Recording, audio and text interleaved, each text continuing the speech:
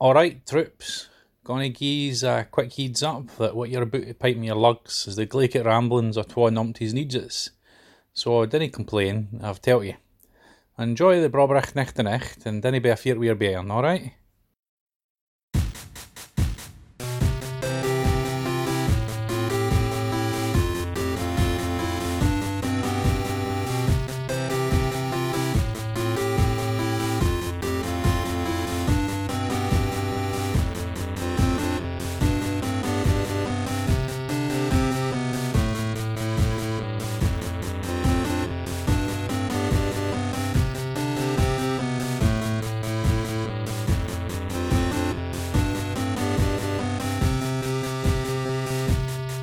Welcome to Brother Date on Film. That's as good as anything. Why not? I'm Matthew. I'm Judah. I'm your film guide, Matthew, and my apprentice is Judah. Judah, That's tell right. him what movie we were going to watch this week. Yeah, for our special quarantine project, we're watching Star Wars Episode 4, A New Hope. We're going to watch all of them, though, aren't we? I- Every one of I these damn don't- fucking things. I don't know, there's 9 in the main sequence, and that would take us through the whole year. So is that the plan, or are we going to watch randos? No, I think if we're going to keep doing this, well, here's the deal. Let's record this one. And then Katie, who wanted us to do this, Yeah. can tell me whether it's anything. I got the feeling she wanted us to talk about movies, and then you maneuvered it into a Star Wars because she hadn't seen it. Is that right? I don't understand why she refuses to watch them. She's never seen them, and she won't see them. I'm like that with Titanic. Yeah, okay. Now it's just for fun. All right. Listen, I get it, but it's not like she won't watch genre. Sure. Like, I'm 90% sure she's seen every episode of Supernatural. Okay. So That's one of them CW shows. yeah, it's two handsome brothers fight a bunch of demons, Okay. and housewives all over the world enjoy it. Okay. All right. Well, I was trying to figure out why we had chosen Star Wars. So if we're gonna do all of them, maybe I'll come up with a Star Wars specific theme and name for this by the next one. We'll see. Maybe it's just because I'm not a good person, and I felt so punished by having to do this that I wanted vengeance. Oh, look. I did not enjoy being on the clock again this week. It was extremely aggravating. I like having it's the week supposed to be off. good week. Yeah. And then I had to watch a movie that I've seen 45 times. A bunch of times. At So least. many fucking times. It's not that it's a bad film. I kind of like the film. I think I like it more than you, and we'll get into it. But it's, even my own thoughts are boring to me now about it. And by the way, we're not one of the first 100,000 podcasts to cover this. Why am I saying all this? No, it's yeah. No one listened to this. Everyone who listens to this knows what we are and what we're gonna do. We're We're gonna using- treat it like it was one of our Star Treks. Yes. So just like that long double Deep Space Nine, I guess. Yeah, we're gonna. God, that one was a long one. Yeah, we're gonna do the same take, execution, world building, and characterization. We decided to watch it in this order. We talked a little bit about it last week. I think it makes more sense to watch it from the order that it was originally released, because you get to kind of track the story changes, the very obvious changes that they made midstream to what was happening in the story. Yeah. And we can talk about what it seems like is intended in the story, instead of having to talk about all of the things that the episodes 1 through 3 ruined about 4 through 6. Right. Because it That- makes even less sense if you try to watch it in like a universe chronological order. Well, this is the thing too with Star Wars is the first two movies that were made, 4 and 5, are pretty good. Yeah. The third movie is less good Yep. already, but it wraps everything up. So I think that was pretty satisfying for people. And then for over a decade, there was nothing. Yeah. And then all of a sudden, these new movies came in, and they're so bad. They're not just bad though, they ruined the other ones. Yes, every decision made in them contradicts something from one. It's so now the only way to get any enjoyment out of Star Wars is to be critical about the changes and decisions that were made. The whole Shit time. on George. Kind of. It's kind of the only thing that's left, right? Because he took away the enjoyment of just the 3 movies that are kind of like a 1940s serial about the fight between good and evil. Yeah. And he did wipe his butt on it. He did a bad job and then sold it all to Disney, and everyone's like, okay, we're free. At least these guys know how to make a movie. Free of George. And then, Right. But then everyone hates what has happened so much. Yeah, different people hate different things about it, which is another amazing thing. But yeah. would you say that the general consensus about what happened with that last trilogy is positive or negative? I would say negative, and I too. think it, the way people viewed the prequels, the first one, people knew it was bad, but I don't think they were ready to admit it. And so I think the second one was the peak disappointment for people in the prequels. Yeah, I have a hard time deciding which one's actually worse. But I think you're right that after 2, people were ready to just give up. Right. Just quit on the whole thing. And then a bunch of battered spouses watched the third one and went, oh, okay. That's right. They cleared the very low right. bar that had been set by 1 and 2. Okay. Whereas with the sequel trilogy, the first one, a lot of people liked and a few people grumbled about. Yeah, but the people who grumbled were like, it's just like 4. It's 4. Right. It's 4 rehashed. And everyone else was like, at least it wasn't the original trilogy. Right, exactly. It's like, hey, it hangs together as a movie. They seem like people. They seem like real people. They're acting. They're not just talking slowly in front of a green screen. Like, this is going to be okay. We're all going to make it. And then people were really split on 8. 8 was very, very divisive. A lot of people really liked it. A lot of people really didn't like it. We are even split on this pod. Yes, the 2 of us are split on 8. And then you and I watched 9 together and we're just astonished. 9 is really kind of an amazing film. It's kind of amazing. I can still summon the strange feeling of sitting in that bubble tea restaurant with you after the movie and just being like, having what a happened? decompression a little bit, just sitting and sipping some bubble tea and going, what? So they filmed all that Leia stuff a long time ago, right? And just trying to figure out what was happening. So, yes. So luckily we get to start with one of the good ones. Right. But yeah, we're going to watch them in this order. 4, 5, 6, 1, 2, 3, 7, 8, 9. And then, I guess next year we'll decide whether we want to handle any of the extra content or if we want to move out of the universe. Yep. Again, unless the reaction to this is so negative that we just don't do any more Star Wars. All right. Well, shit. I guess we should jump into the universe. We jump into the galaxy. It's a galaxy far, far away. And also, it was quite some time ago, I hear. All right, we get the crawl. That famous Star Wars opening crawl that tells the exposition of this Star War. It sounds like the rebels have won their first victory against the dastardly Empire, and they also stole some plans to the dang old Death Star so they can blow up the ultimate power in the universe. But the Empire's closing in on Princess Leia's ship where they suspect they'll find those stolen plans. We see a Star Destroyer assaulting and boarding Leia's little ship. 2 droids checking out the action. The Empire gets the better of Leia's crew, and a scary black-caped figure finally boards. Must be one of those Sephiroth clones, is what I wrote. Yeah, a little bit. Every time you run into somebody, they're like, I saw a guy in a black cape heading west. By the way, that game was released last week. Well, I haven't. Neither one of us has the PlayStation, so. Also, the word on the street is that it's like the first third of Final Fantasy VII. Oh yeah, I think they only released like the Midgar portion. Anyway, the smaller droid, that's R2-D2. He rendezvous with the princess herself and seems to take something from her.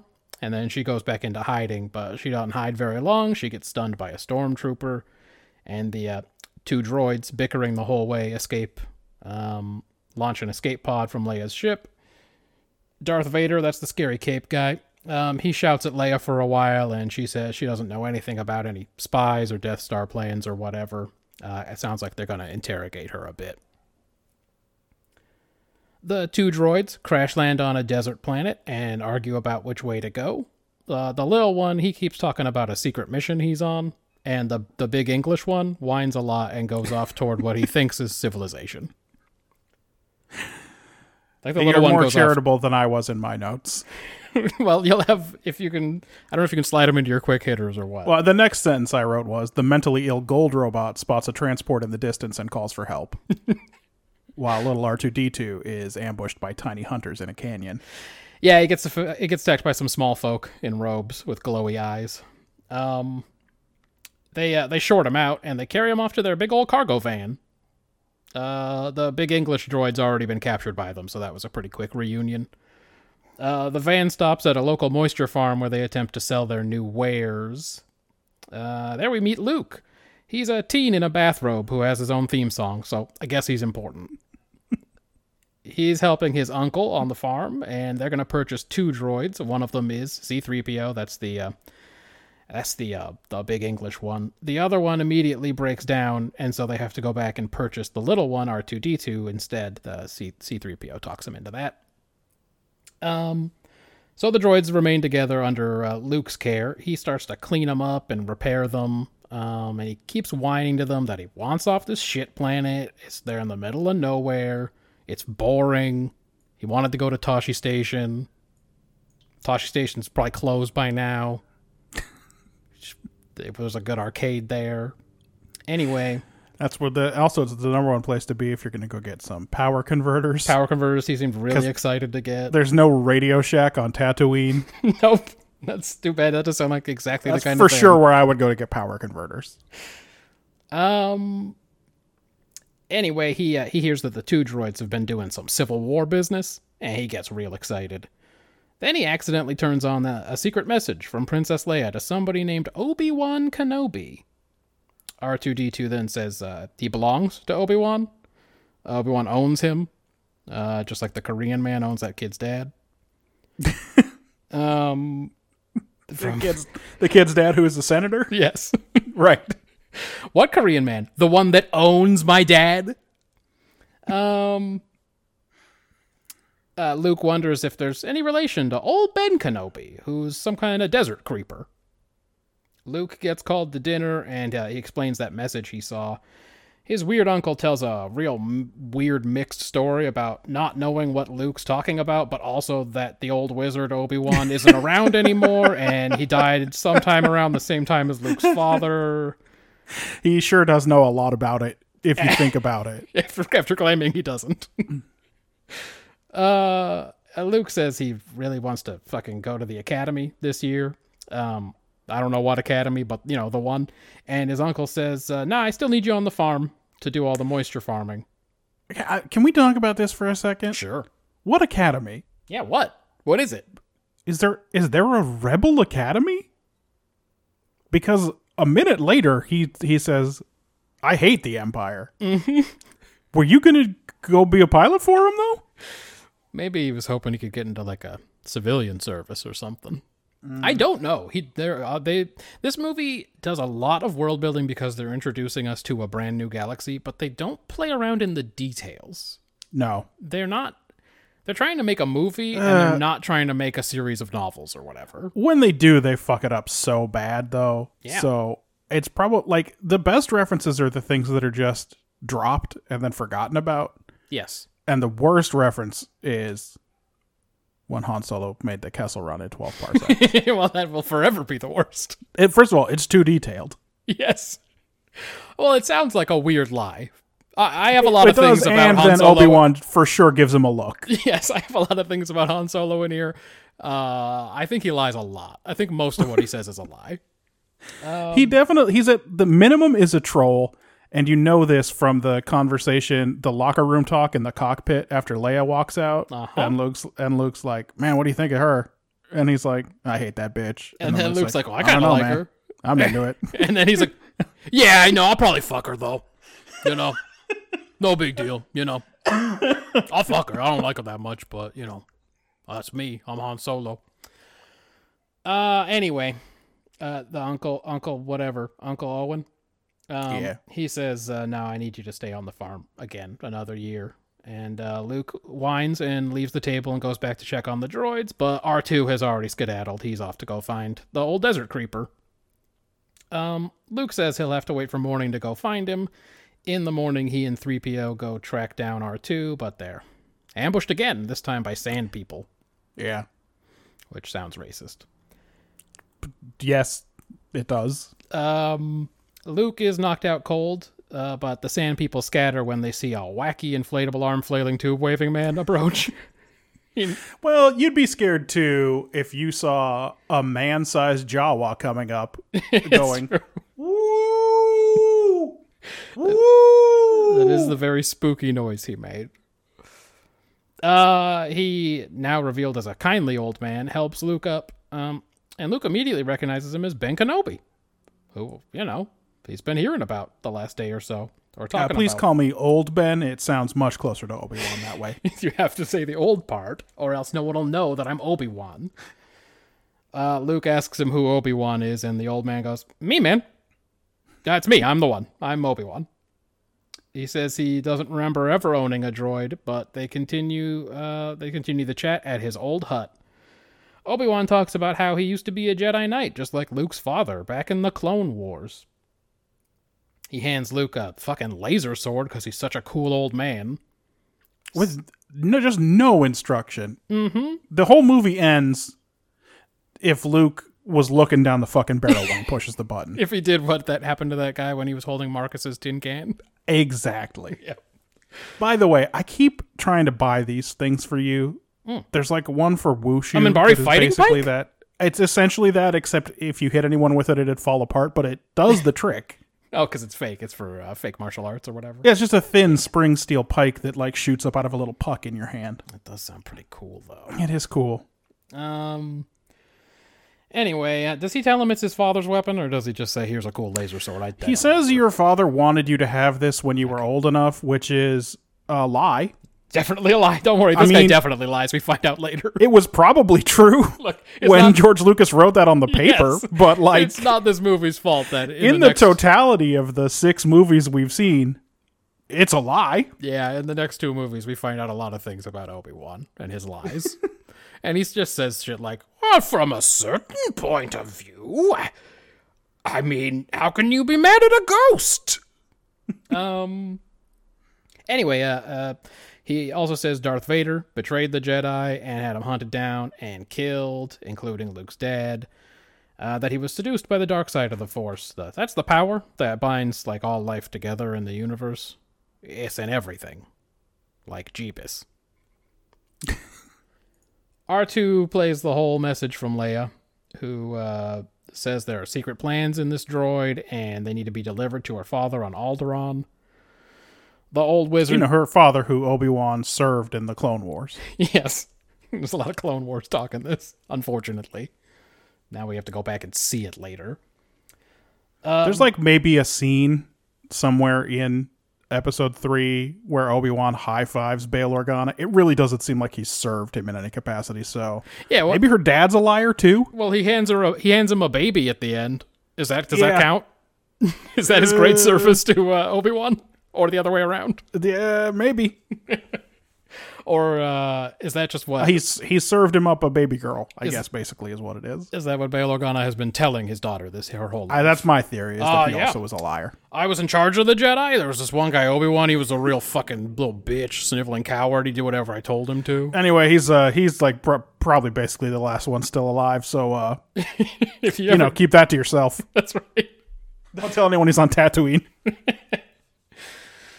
The old wizard says he needs to train Luke in the ways of the Force in order to complete this mission.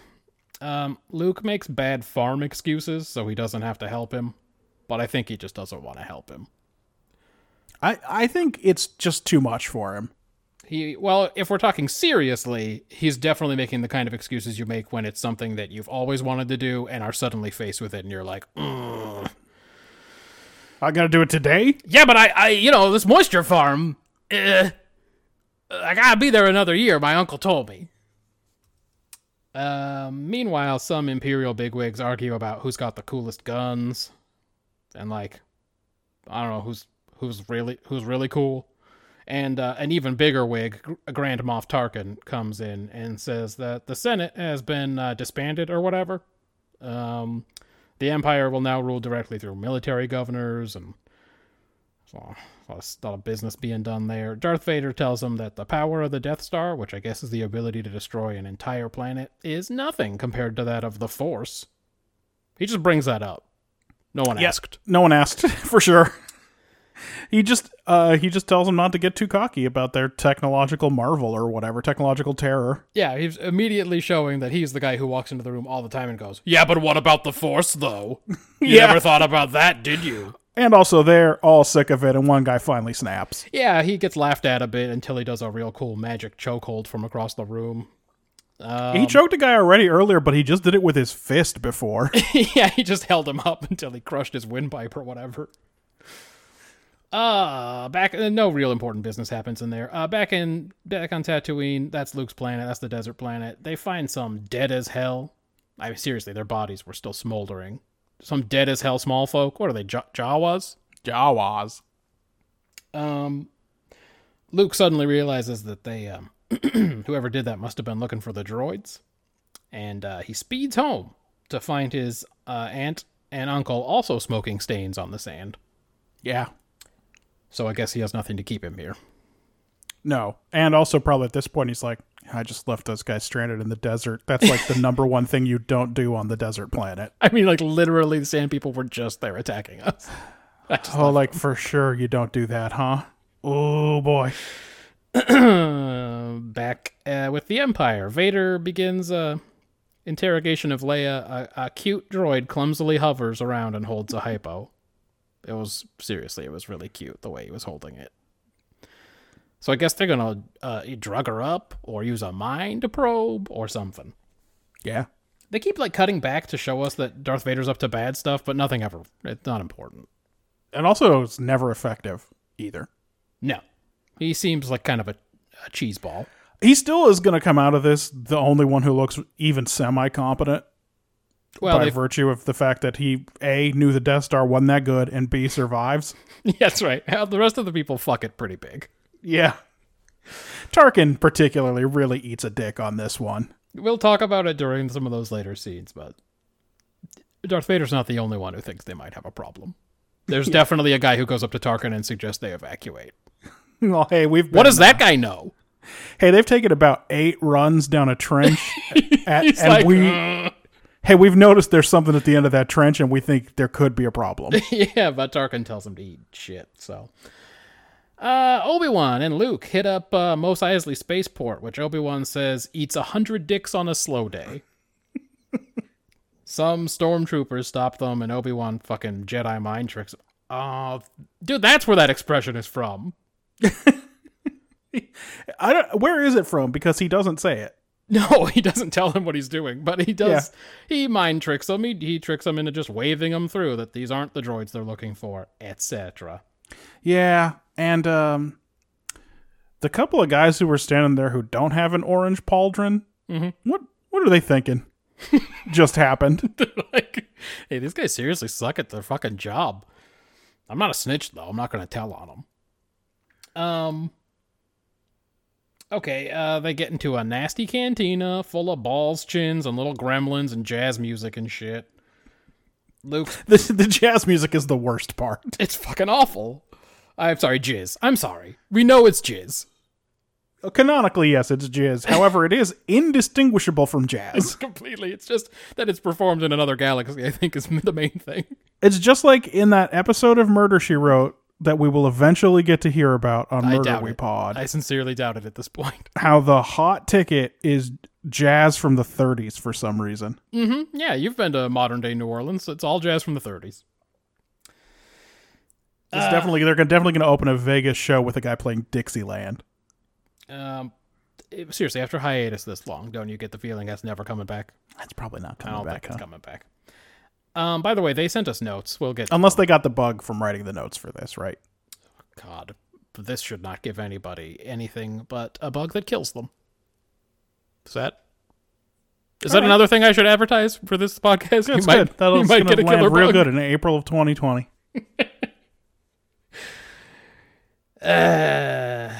Luke's presence in the cantina bothers a drunk alien enough that they have to straight cut his arm off with that laser sword. A big hairy Wookiee named Chewbacca helps him find a ship to get to Alderaan. He's first mate on the Millennium Falcon. He introduces the captain, Han Solo, who brags a shit ton. And then they negotiate a bit. I'm sorry, were you going to say something? Chewbacca, Obi-Wan says he's the first mate, but isn't he kind of more the ship's dog? He doesn't do much in this film. No, like, in later movies, it'll be like, he can fly the ship just as good as Han. Mm-hmm. But in this one... He's only really used in the scene where they pretend that he's a prisoner. Otherwise, he's not in it so much. Anyway, they negotiate a bit, and he agrees to smuggle him to Alderaan. He's then cornered by a bounty hunter working for Jabba the Hutt, a notorious gangster. I guess Solo owes him a ton of cash, space cash. Solo beats the bounty hunter to his blaster and shoots him dead. And then he walks out of there like it's no big deal. So I guess he's a murderer. Yeah. Meanwhile, Vader reports to Tarkin that he can't get anything out of Leia with the mind probes. So Tarkin says it's time to test the battle station's power and sets a course for Alderaan. Hey, everyone's going to Alderaan. Yeah, it's a big coincidence. Solo gets back to his ship and finds Jabba waiting for him. Han treats him like a little bitch. Just shouts at him and steps on his tail and all kinds of fucking nonsense. Yep. Anyway. Well, he's probably pissed off because he just had this exact same conversation with Greedo. It is weird that he sent Greedo and then also went to his ship. Well, it's like, also, it's basically he's basically the exact same lines. Even I get boarded sometimes. I guess that's why that scene was originally cut. Because it's very, very unnecessary. I think it was cut because they couldn't make Jabba the Hutt look real. It was just a dude in a bunch of shaggy furs, and I don't know what they were planning to do about it, but and I think it was probably cut, and then they put the Greedo scene in to get all that same information in there. I think it works better if he sends a henchman. He's busy. Kind of, right? He shouldn't be doing this by Not himself. only that, but he's there with about 40 dudes, including Boba Fett. Mm-hmm. And then they all just leave. Yeah, they don't make him do anything. He just talks his way out of it. And again, treats Jabba like a real fucking piece of crap. Yeah, it's weird because Greedo was going to kill him for sure. Yep. Oh, well. Yeah, they both pulled their blaster on that fucking thing, so. Anyway, he gets a temporary reprieve. Luke and Obi-Wan are followed by an anteater nose to their ship. I have it as one of the spies from Mad Magazine. He did kind of look like that. Yeah. As they're about to depart, stormtroopers show up and start blasting away. They flee the planet and they make toward Alderaan, but they're followed by some Imperial cruisers. As they begin to lose deflector shields, they make the jump to light speed, where I guess they're safe.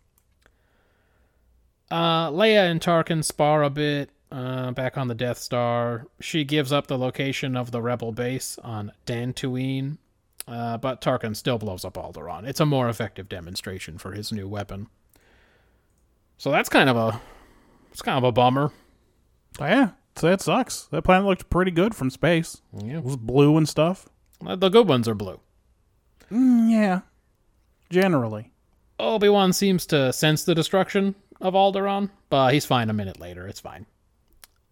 Luke is practicing his Jedi shit by deflecting lasers from a weird drone. They call it a remote. Eventually, he puts on a big helmet and blast shield so he can't see, and he tries to deflect the lasers again. He fucking hulks up or stretches out with his feelings and blocks a bunch of lasers. So he's catching on. Yeah, though Han Solo says it's probably just luck. Han Solo sucks. He just saw magic, but it's probably just luck. Han Solo sucks, but also, like, I guess you could just learn the Force, because that's... I don't know how... He's just training in it. Vader and Tarkin discover that the planet Leia gave them did once house a rebel base, but that it's been dormant for some time. So they'll have to go back to work on her again. Oh, no, wait, actually, Tarkin says that it's time to terminate her immediately. So... I guess even immediately takes a little bit of time, though. It takes There's enough too much time bureaucracy. for a lot more business to happen. Yeah, a lot of stuff happens. The Millennium Falcon comes out of hyperspace. It's in the right position, but all that's left is a bunch of fucking rocks floating around in space. They're attacked by some Imperial fighters. It's one Imperial fighter, and they follow it to what they initially believe is a small moon. It is, of course, the Death Star. They're pulled in by a tractor beam.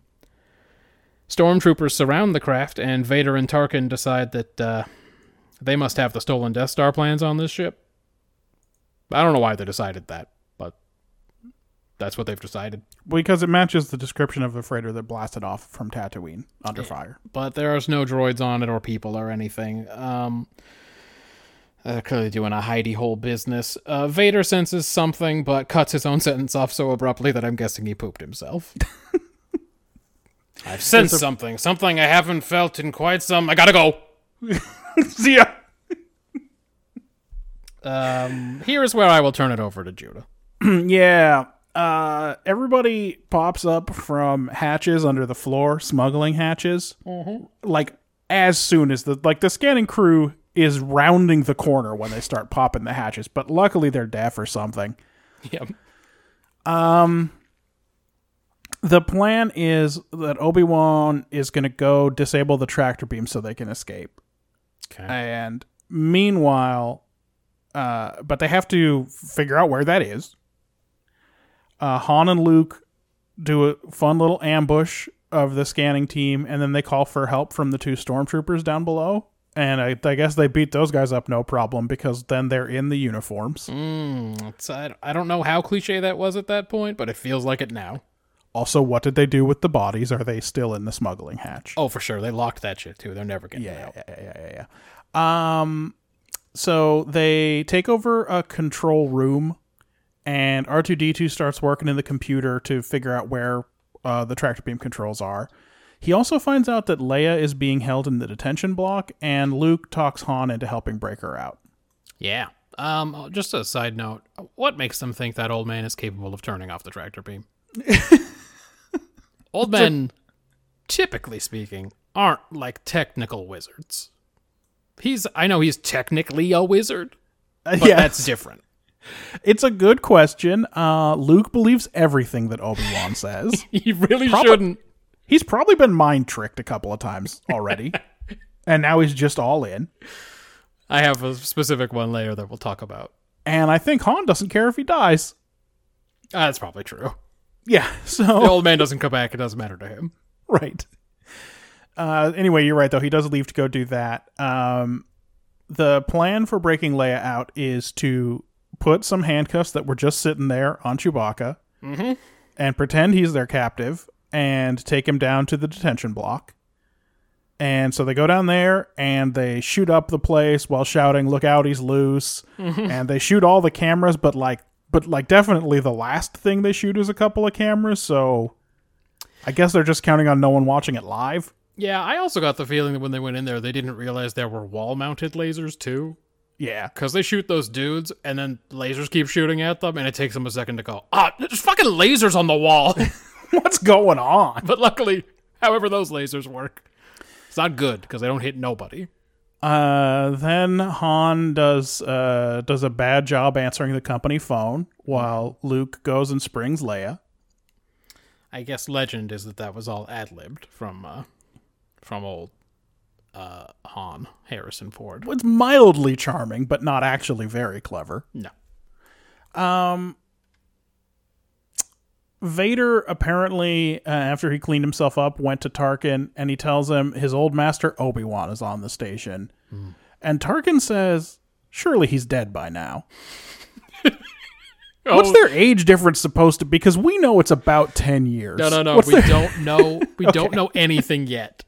I'm just saying. You can't saying. blame this film for what happens later when we find out it's been like fucking 20 years max, 15 years. I don't know how long it's supposed to have been. Is Obi-Wan supposed to be like 140? What's the, Tarkin himself is quite old. Yeah, he looks real sunken in. How old does he think Obi-Wan is? His body is retreating into itself, and he is like, no, that guy's way fucking old. Anyway, Vader's super sure about that, and he knows he has to confront him alone. Yeah, he knows everything. He sensed it. I don't know why. Yep. I don't know why he has to be alone. There's probably 400,000 people on the Death Star. I don't know why he feels like he has to do it alone. He sensed the entire setup to Obi-Wan's dumb plan, I guess so. but not the last important detail. No, that does trick him in a fun way. Yeah. Han and Chewie are under fire from more stormtroopers, and everyone's kind of pinned down. But luckily, I guess Leia knows there's a garbage chute there behind a huge, heavy grate. Uh-huh. Yeah, it's very so convenient. Whenever you need to dump trash, you just have to move the super heavy grate. So she blasts it, and everyone dives down into that, and they land in a dumpster room full of garbage water. Yeah, great. And there's a tentacle monster in there, and it gets Luke. Mm-hmm. And, it basically almost drowns him. But all of a sudden, there's a noise, and it lets him go, and the walls start closing in on them. There's so many obstacles in here. Yeah, this was a bad escape plan. Yeah, thanks, Leia. Some more female advice for you. I guess so. Luke is trying to call C-3PO for help, but he's doing his own little skit back in the control room where he fools the stormtroopers into leaving, and then they have to go find a new computer port for R2 to plug into, and then it turns out that he had turned off the communicator. Yeah, he didn't want to get...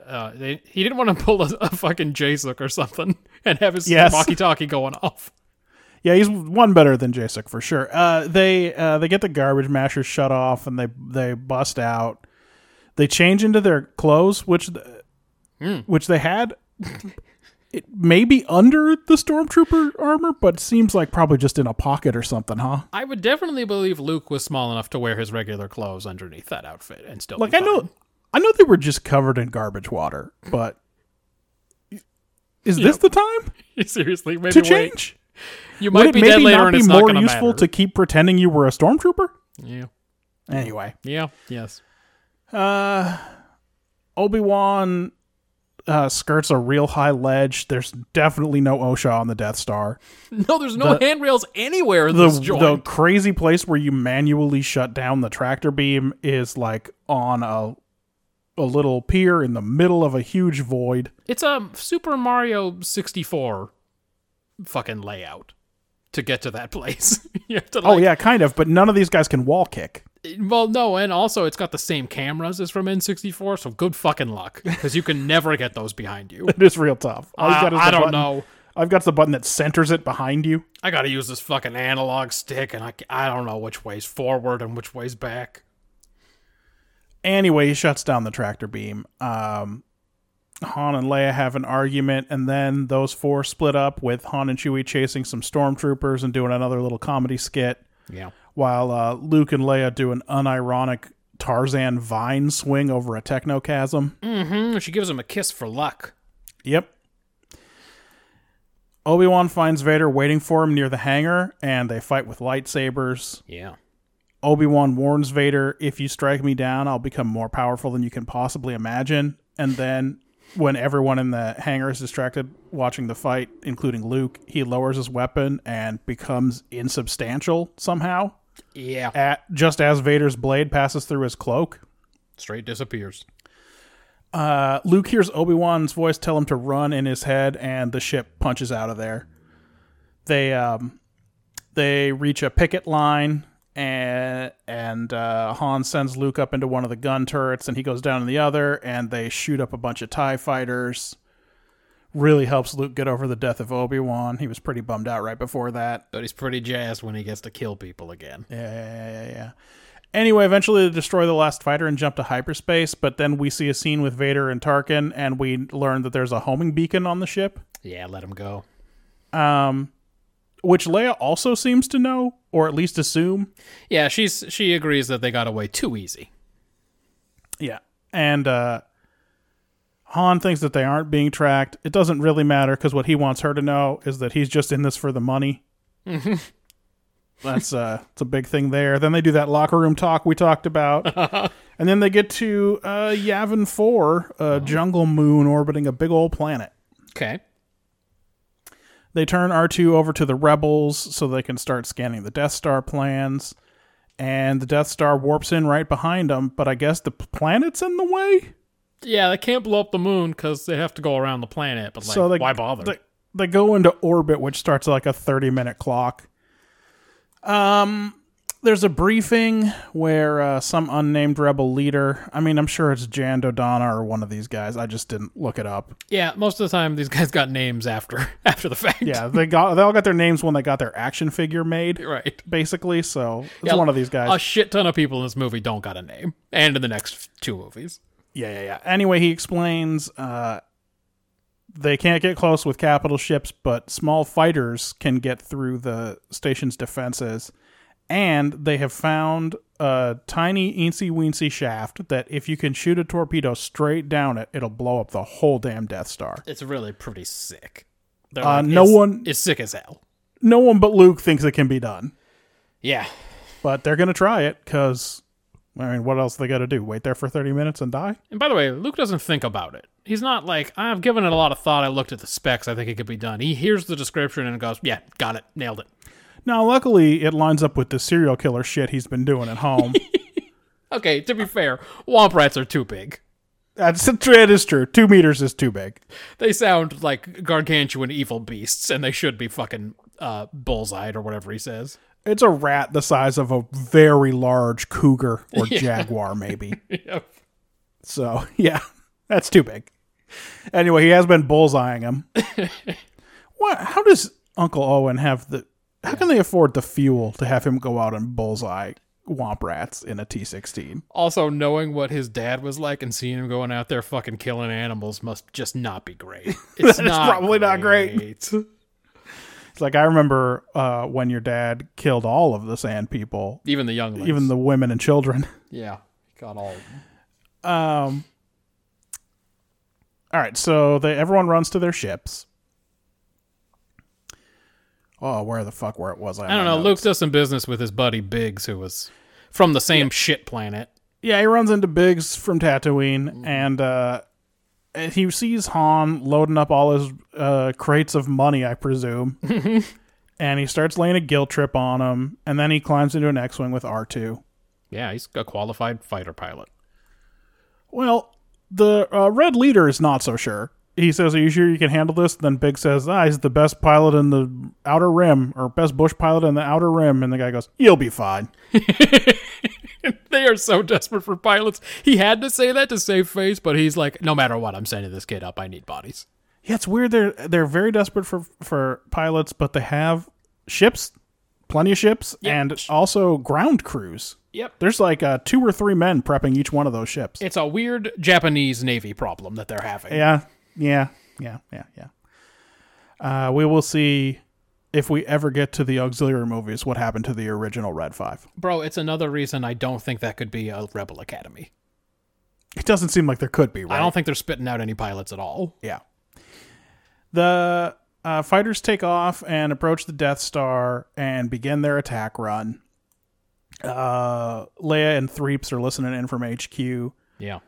Vader starts heading for his fighter, starts getting his little squad together. He's gonna get out there himself, do some business. Fat guy named Porkins eats it. Yep. The whole time Luke keeps hearing Obi-Wan telling him to trust his feelings and use the Force. I don't know what he's supposed to do with that in a fighter. Also, he handles it really good. Yeah. He's not like, Doesn't have get a out of panic my attack. head or what's going on. TIE fighters move in and start shooting at them. Luke picks one off of his buddy Biggs, but he takes a little hit and R2 has to fix it. The Y-Wings start making their trench run, and now Vader's behind them and he's picking them off.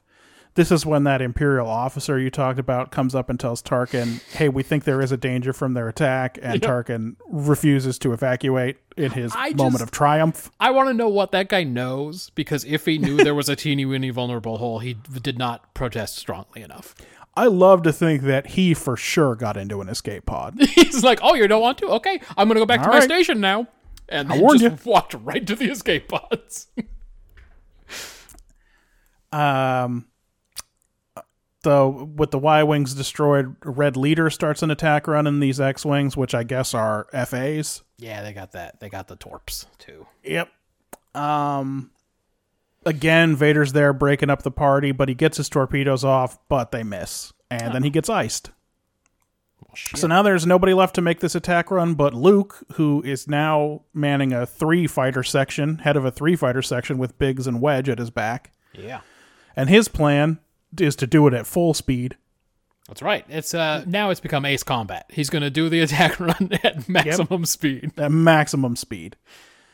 Vader comes in again, damages Wedge's fighter, forces him out of the fight. Biggs gets shot down.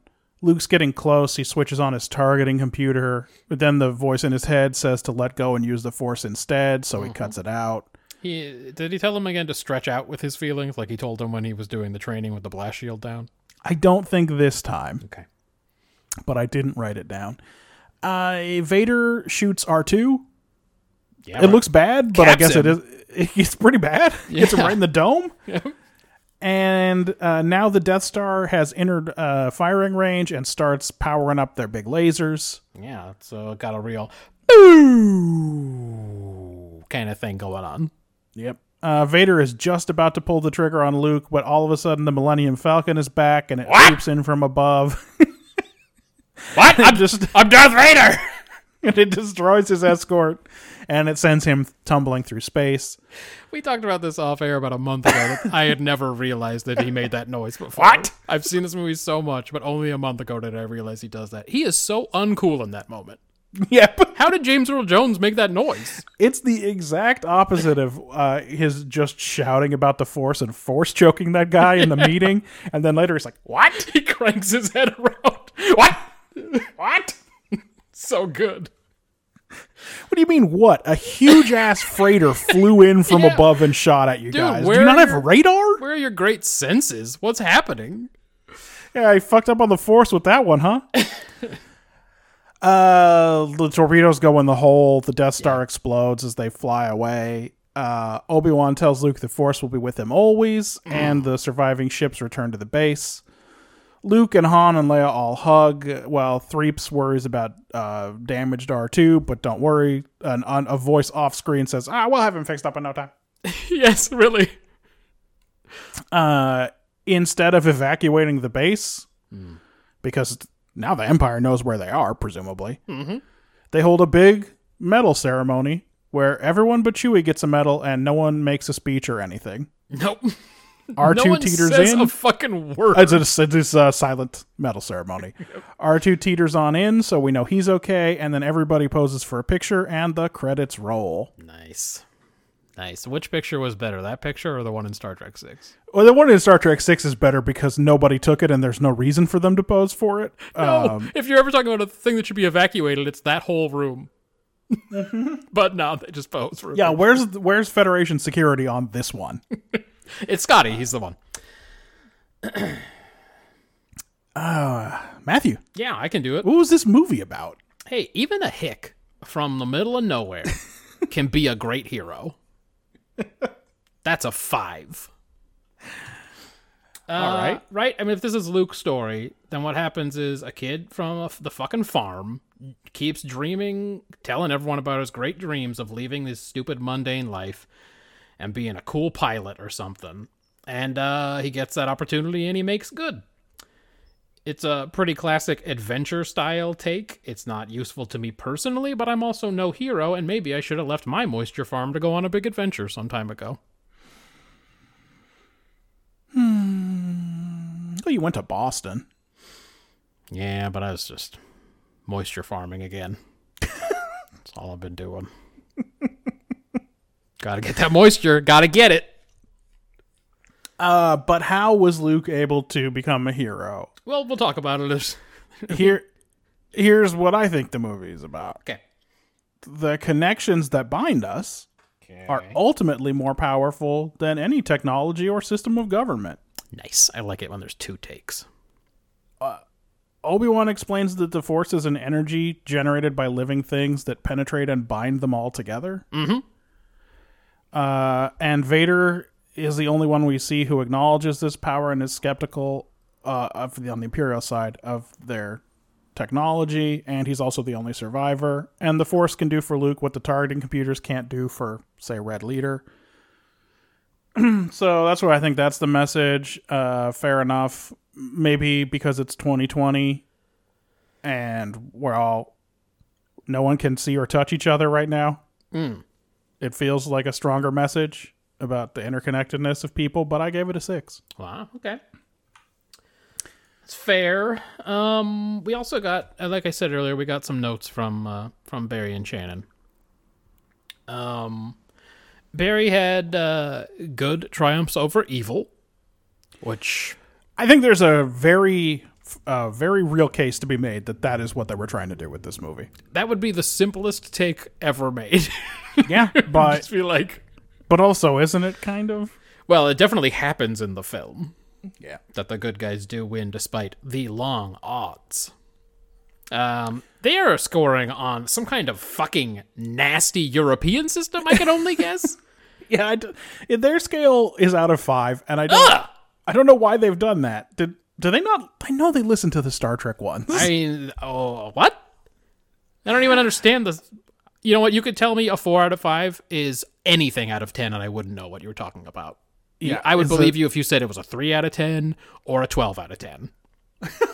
All right. Okay. Well, Shannon did a little more work on breaking down the take. She says one person / the underdog / the little guy can make a big difference. Yeah. With a little help from their friends, and as evidence, she cites Luke, the farm boy from the sticks, saves the rebellion. The Death Star wasn't designed to be defended from one-man fighters. Small band of rebels trying to save the galaxy. Yes, a lot of big she's versus small. Right. She's at a 3 out of 5 on that. I don't know what that is. When we swing around into execution, Yeah. number 1, this movie is extremely corny and winky, Yes. with a lot of slapstick and sarcasm and wisecracks. It feels dated. Yeah. It doesn't feel like you could make this movie in an age where sarcasm and shitting on everybody all the time is like our main deal. Yeah, Han Solo is Chandler from Friends. Your favorite actor? Yes, who said that? I think it was Whose me. idea I think it was whose concept me. was that? Okay. I think it was me. The dialogue is somewhere between uneven and childish. Would you say it's informal? Like Mary Berry would say? Yeah, I suppose. The acting is pretty rough, except for the ADR characters. Wow. Like Darth Vader's acting is the best. Oh, yeah. James Earl Right? Jones. James Earl Jones. Crushing it. He's not the guy in the suit, even. No, he's totally disconnected from whatever was happening in those scenes. I guess it helped. Yeah. The practical effects can be pretty cheap looking at times. But it has a fantastic score. Oh, yeah. Holds up. All of the space fighting is just stolen from gun camera footage from World War II. Mm-hmm. And that means that the space action actually feels pretty real. Even though logically space combat would probably be pretty different from World War II dogfights. Yes. It's still like, it hangs together a little bit, I think, because of that. Mm-hmm. Yeah, all the stuff when you're outside the ships looks not very good. Like when the Star Destroyer is chasing a ship and just shooting in a straight line past it over and over and over again. And you're like, what are they doing? They keep assuming the Falcon's just going to like nose up or something. Yeah. But like they're not. So maybe shoot different. It is true. The story beats are pretty much correct. The pacing isn't too bad. If they'd had more seasoned actors or maybe a better actors director, that might be the real problem. Yeah. And better dialogue and a few less monster movie masks in the cantina, this could be a better movie for sure. Yes. But it's not awful. I gave it a 6. Yeah, we're not that far off. I will say that I had worst actor candidate Aunt Maru And I said, because all of her lines were clearly done in post, and she sucked at it. There's a fucking ton of ADR. Anytime you see one of these extras with an American accent, that's ADR. Yes. They got some dude in LA or in the Valley or something to come out and do it. Yeah. Yeah, I wasn't far off. Okay, I have here just based on the take that I gave about Farm Boy from the middle of nowhere being a great hero. Except, of course, that he learns that his father was a great hero too, which lessens the whole hick from nowhere part of this, and he's, I don't know, inherited some magic powers from his wizard dad. Yep. So it's not a total hick from the middle of nowhere. Anybody can do this story. It's It's entirely unclear how much of this is like his destiny and because he's special. Yes. Right. Okay, but there are many things about this movie that are hokey, like you just talked about. It feels dated. But I don't have any huge issues with how the film is put together or anything. It picks out a main story, it adds a few fun characters, a scary villain with kind of an awful costume. Doesn't go overboard with exposition, and just kind of follows the adventure to the end. In fact, if I'm being real, I don't see any need for any sequels. No, and of course part of that is because George Lucas smashed everything into this one movie because he didn't think he'd ever get to make another one. Yeah, I mean, I think that happens a lot, and unless you're given some kind, only in modern times are you given a blank check and like a 3-movie deal or whatever. Right. Like, back then, you really had to show that you could make money. And this may be where some of the other movies really suffer, because there just isn't really any need for more story. Yeah, the Empire hasn't been beaten entirely, and Darth Vader wasn't killed, but you could assume that this has turned the tide against them if you wanted. And the good guys will win in the end. Or you can go ham and decide to tell a whole fucking saga about what happens next, if you want money. And then you can make another saga about what happened before that. And then you can make another saga about the even more space future. I know it's the past. It's even less space past. Yes, the less past. Since they're all unnecessary, you're bound to run into issues, and that's what happens in the other films, but that's not this one's fault. I also had the graphics as being pretty good. Most of them hold up, and again, the score is still really, really good. There are a couple that I cannot fathom why they haven't been fixed despite 15 special editions. Like, during the gunfight with the TIE fighters coming in, you can see the compositing on the TIE fighters. Like, the black behind the TIE fighters is a different shade than the black of everything else. And so it's like this black square moving through space with a TIE fighter in it. It's bizarre. That's their deflector shield. It's bizarre that they haven't fixed that in post in 15 shots. Especially because he went fucking ape on adding a bunch of dinosaurs and shit. Yep. Just fix the other things. And leave the dinosaurs out, preferably. But like when they're coming up on the Death Star, that thing looks good. Yes. It's odd. Some of it looks good. Some of it holds up. And again, if this was in the 70s, I don't have high standards that I'm looking for them to beat here. It's like, does it kind of look like a cool space battle or something? That's fine. Like, this was 40 fucking years ago. I gave it an 8. I thought it was pretty good as a movie.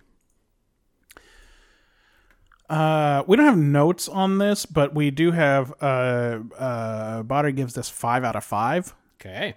I presume they stopped giving us denominators, but why would that? It'd be great if we get a correction that it was 5 out of 10. It was supposed to be 5 out of 10. And Shannon is a 4. Okay. So they both are up, sort of where you're at on this one or even above. It's fine. I'm used to being the cynic, the low scoring person on these. Yeah, I just figured if there was a Star Trek episode that just there's only so many The Trouble with Angels is, I know, yeah, that's the real problem with all cinema. Yeah. That movie was made, you didn't need to make any other ones. That's the real end of film. Right there.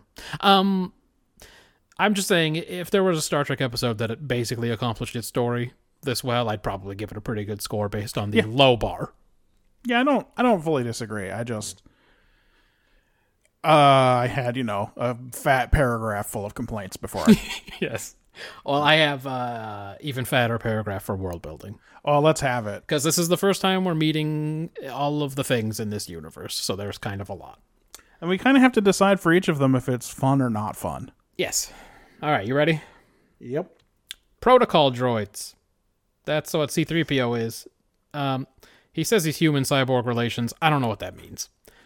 That's definitely his business card title, and it has nothing to do with his job. Nope. They come in all kinds of different colors. I seen like a black one and a silver one and probably some other ones. I saw one with a bug head, like a insect head. Yeah, that guy. All kinds of droids for different purposes. I see one that looked like a walking trash can, and I saw a Wally. What's the one who looks like a walking trash can say? I don't know what. Gonk.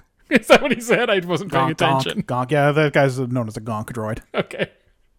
And you've seen the Wally in there, right? Yeah, well, I thought of Johnny him more Five. as Johnny Five. Yeah, but yes, he's definitely in the eyes region. He's a Wally / Johnny Five. Yeah, Johnny Five came basically right after these, so it should be a Johnny Five, I guess. C-3PO turns himself off when he's not needed. That's kind of nice of him. He straight up asks a question. He's like, "Can I just turn off now?" Yes. And R2-D2 apparently does the same because Threeps definitely wakes him up when the Jawa transport gets to Uncle Owen's farm. It's kind of nice. They foresaw like your device is going to sleep after a while of not being used. What's up with the general helmet style of this part of the galaxy? Good, let's get into it. Huge bulbous things. Like, no wonder Spaceballs did what it did with the helmet. Yeah, for sure. And it really is the samurai armor neck protection part of the helmet that's ridiculous, right? And it's because George Lucas lifted generously from the Hidden Fortress, but probably every Kurosawa movie. Yes. That he gave Vader's basically wearing all black padded samurai armor. So, you know. Yeah, I don't know if he intended for there to be a lot more laser swords, though. Because, like, everybody needs a crazy helmet? How many laser swords are there? I've seen one guy with one, and then I've seen an old man with one, and that's it. Anyway. Yeah. Well, now we know Luke's got one, but he ain't ever used it. Yeah, but now the old man's dead, so we're still at 2. Yeah, that's true. We're back at 2. The Empire does have, like, sensors, but they can't tell droids are in that escape pod in the beginning.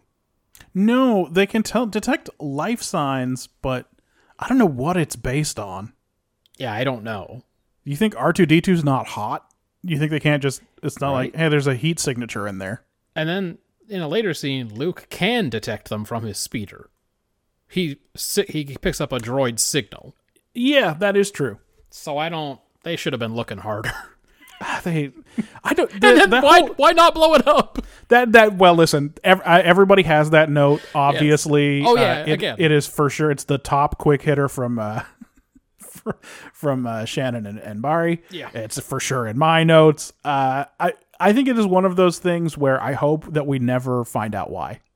Oh, yeah, yes. Oh, yes. Especially because, like you said, it's everyone's top note or whatever. Yeah, because I just love to imagine that it's just like he's got to fill out paperwork. If he, like, the shooting has stopped. If he fires on an escape pod now, he's going to have to do paperwork. Also, I mean, let's be at least a little bit real. The Empire is probably going to win at this point, but what if they don't? And what if this guy gets pulled in for war crimes for shooting escape pods? This is true. He's got to think about, like, Darth Vader, whatever. Like, he'll probably die in battle or something. At the moment when he's making that decision, there is still a Senate. Yes, exactly. Like, Do you know what I mean? I know it's going their way, but, like... Yes, there is an emperor. Yes, his face looks like a ball sack. Mm-hmm. It's very bad, and he does seem to be evil. He cackles a lot, and Darth Vader's always hanging around now that you got posted to the fucking Star Destroyer. Yeah. Yeah. So, but yes, it does seem like there's probably rule of law probably says don't shoot an escape pod. Yeah, I think he's just erring on that side of caution. Like, yeah, for sure, some pilots hanging in their parachutes got machine gunned. Yes. Definitely happened. For sure happened. Wasn't supposed to. That's right. Leia is important enough that this one dude thinks that holding her will sway public opinion against them for some reason. Yeah. Which is kind of wild considering what Vader and Tarkin do in the rest of this movie. Yeah, but apparently once the Senate's gone, they're not worried about blowing up a whole planet. Yeah. Tatooine, that's a planet that's got little robe guys, the Jawas, and it's got sand people, which again sounds racist. And about 2,000 aliens in the cantina. And then the cities where all kinds of folks seem to live. And it's also got moisture farms. So it's kind of a diverse planet. I don't know which of those populations are native, if any. But at least there's a lot going on there. You kind of feel like the sand people are native and everyone else isn't? That's the feeling I would get based on the extreme racism against them. Yeah. According to one old racist, sand people always ride single file and are a terrible aim. He explains that it couldn't have been the sand people who killed those Jawas because their aim is so bad, or because the stormtroopers' aim is so good, which means the sand people couldn't have done it because they got bad aim. Yeah, I guess so. These stormtroopers ride dinosaurs sometimes. I guess. I mean, they at least ride weird mammoth guys, weird bighorn mammoths or something, right? Like, why, they ain't got speeders? Luke's got a speeder. Oh, the stormtroopers. Yeah, you're right. For some reason, they're riding those dinos. Is it even said what they are? No. I want to say dewbacks, and I don't think that's right. I think they show up in, The Mandalorian. I wouldn't be surprised. But I don't remember what they're called. Do they look any better? Boy, only marginally. Okay, good. They don't look amazing. Because it kind of looks like they're way too wide for someone to sit on and ride. Yeah, you'd have a hard time. You'd basically be sitting on something flat. Yeah. You're like, guys, got nothing to hold on to. This is killing my fucking hamstrings. I can't believe we do this. Why is this policy? There's a speeder over there. Did we bring these on the destroyer? It seems like an inefficient way to fucking travel. The Clone Wars that preceded the Civil War. We don't really know much about what happened there, but I can assume there were clones. You take Anchorhead. You take Anchorhead to Mos Eisley. You take Mos Eisley to Pico? Alderaan? Okay. And that's how you get to Llama School. The Force, which most people think is a make-em-up. But I have here written, but Darg Vader, D-A-R-G, Darg Vader says it's more powerful than even the Death Star. You can like mind trick people and choke them from across the room, and you can sense other Force users who are around, I guess, and like all kinds of other shit. So that's in this universe. The Death Star is a massive battle station with a super laser that blows up whole planets, and it actually does blow up Alderaan. Yep. Although it practices it now. What do you mean? The ring, the expanding ring explosion. Oh, yeah. It does. It uses the Praxis special effect. It didn't in the original. I thought you meant that it left like 2/3 of the planet just sitting there. Oh, no. And then that maybe it made Sulu fall out of his chair and drop his tea or whatever. Don't tell me that was any meteor shower. His ship was so, like, shiny and new and great. I know. And I loved all the carpeting. God damn it. He's got the China. He's got USS Excelsior China, and it's so good. It's really, really good stuff. And also, he's got fucking... what's the name of the guy? I'm going to blow this whole segment. What's the name of the guy who comes in and tells him that Enterprise, that people are looking for Enterprise? He's a famous actor from the 90s. Shit. Oh, does he have Christian Slater? Is Christian Slater on Christian his bridge? Slater. Christian Slater just fucking delivering messages. He's just fucking yeoman or whatever. Hey, he's just a fucking lieutenant or something. Yeah, fucking it's true. cool was the Excelsior. God damn. Sulu did a pretty good job the few times in season 1 that he was left in command of Enterprise. Mm-hmm. But he wasn't as good as Scotty in command. No, I guess Scotty either never got the real opportunity or he didn't want it or something, because he's just a fat old engineer at the end. He would have been my choice. Yeah, probably was Sulu was just on that command track, huh? Yeah. Sulu does pretty good in that movie of disobeying orders and blowing up Klingons, I guess. Yeah, he's real Jim Kirk style. Yes, he's a full Kirk in that movie. Yeah. Let's see what else. This bar where they go to, this cantina, doesn't serve droids, which is a weirdly specific kind of bigotry.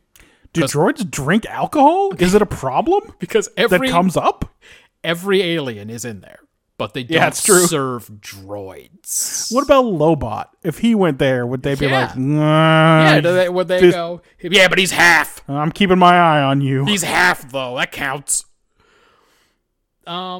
Yeah, if they drink alcohol, do they become like real fucking assholes or something? I just like, I get maybe not wanting to get Threeps drunk. He already complains a lot. But like, what's R2 gonna do? There was a protocol droid in here last week who put his hand up some lady's skirt. I'm not doing this anymore. He kept putting that probe in and twiddling. No more droids. The Millennium Falcon made the Kessel Run in 12 parsecs. I know you hate that so much. Everyone should. It can outrun Corellian-type Imperial cruisers, according to Solo. Not just the local bulk cruisers. Uh-huh. Is it bulk? That's what he Bulk is says. what was in the captions. That's what he said.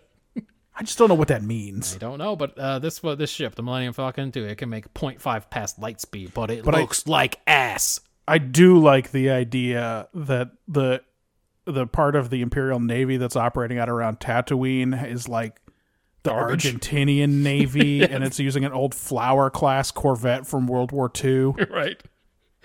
Oh, yeah, it's using some fucking light cruisers and shit that have not had any role in modern navies for a long time. Anyway, it looks like ass, but it's got deflector shields. That's cool. Yep. Oh, and it'll go 0.5 past light speed. Mm-hmm. It'll make 0.5 past light speed. I like that way he said that is like, but each drink was so expensive. Yeah, they cost like $6.40. It's a weird way to say it. Going to light speed requires careful calculations by the Navic computer. It also takes actual time in this movie Yes, to travel somewhere at light speed. yes, unlike in the last one where they just skipping around, doing a light speed skip. These weird laser drones, again, they call them remotes. I don't really know what they're for. It just seems like they're about as good as regular ass drones, but they got lasers. I don't know. Also, was that in that chest of Obi-Wan's, or is it just something that Han Solo keeps around? Yeah, because for what? Because the fucking blast shield helmet sure seemed like it was just on Han's Yeah. ship, huh? What's his name? Old man just pulls it off the wall and goes, "Here you go, put this thing on." Well, try doing it blind then. These Imperial fighters. Do they call them TIE fighters in this movie? I don't think they do. No, I don't think so either. They short range. You won't find one too far from a mothership of some kind. There are probably at least 327 shuttle bays on the Death Star. The Falcon. Someone proposes that it got lost escorting a convoy or something, so that's an interesting thing to think about. Yeah, it's pulling duty like from Wing Commander at nav point 3. Yep. It was supposed to be protecting the sports as they jumped in. You know, the Drayman class. And, but it chased some fucker playing a Krant game. Chased him just straight out to Nav 2 again. Into an asteroid field. And then the music changed. And suddenly things sounded like they were going really wrong, but they couldn't figure out why because the mission was still ongoing and no one had died or anything. The game's real glitchy sometimes. I just want that, but good. Yeah, if they could give me that back and clean it up a bit. Just put the fucking Ace Combat team on it. The dogfight part is fine in Ace Combat. Yeah, Namco Bandai. Is that who does that? Yes, I think so. Yeah, I'm gonna let them handle it. Project Aces, you can do it. Okay, probably at least 327 shuttle bays on the Death Star since the Falcon lands at 327. Maybe they got a different numbering system. I don't know. The bay they land in is very tiny. Yes. It's big Compared enough to for the the Falcon, but not like the big one where you see right. the parades later on. You know, when the Emperor visits. Right. Yeah. Likely also at least 2,187 jail cells. Yo, why they need so much jail? That's, unless again, they might be using a different numbering system. There may not be fully that many, but that's the number that she's in. Not only that, but she's on level 5. Level 5? Yeah, how many things should have a lot of levels? It can't be 5 from the top. It's got to be 5 from the fucking equator, and there's got to be a level -5. Because they'd land in the middle of that thing. Yeah. If she's at the top, was that elevator ride 2 hours? That's right. Yeah, it was a slow one. At least one swampy trash monster. Oh, and by the way, I know that they specifically say detention level 5, and like maybe those are different. Yeah. But then later when they're escaping, you hear one of the great ADRs as the stormtroopers run away. They're on levels 5 and 6 now. That's right, yeah. By the way, I liked that guy's voice. I was into that guy. Like I said, they have all those jail cells, but they have at least one swampy trash monster, maybe more, I don't know. And one teeny weeny vulnerable hole. Luke complains about the visibility out of those stormtrooper helmets. Maybe his doesn't fit. Well, he's a little small for a stormtrooper. He is a little guy. Short, I think specifically she says. Again, those wall-mounted lasers seemed unexpected, but they failed to register a hit on Luke and his buddies. Maybe you don't need to build any more of those. I don't think they did anything.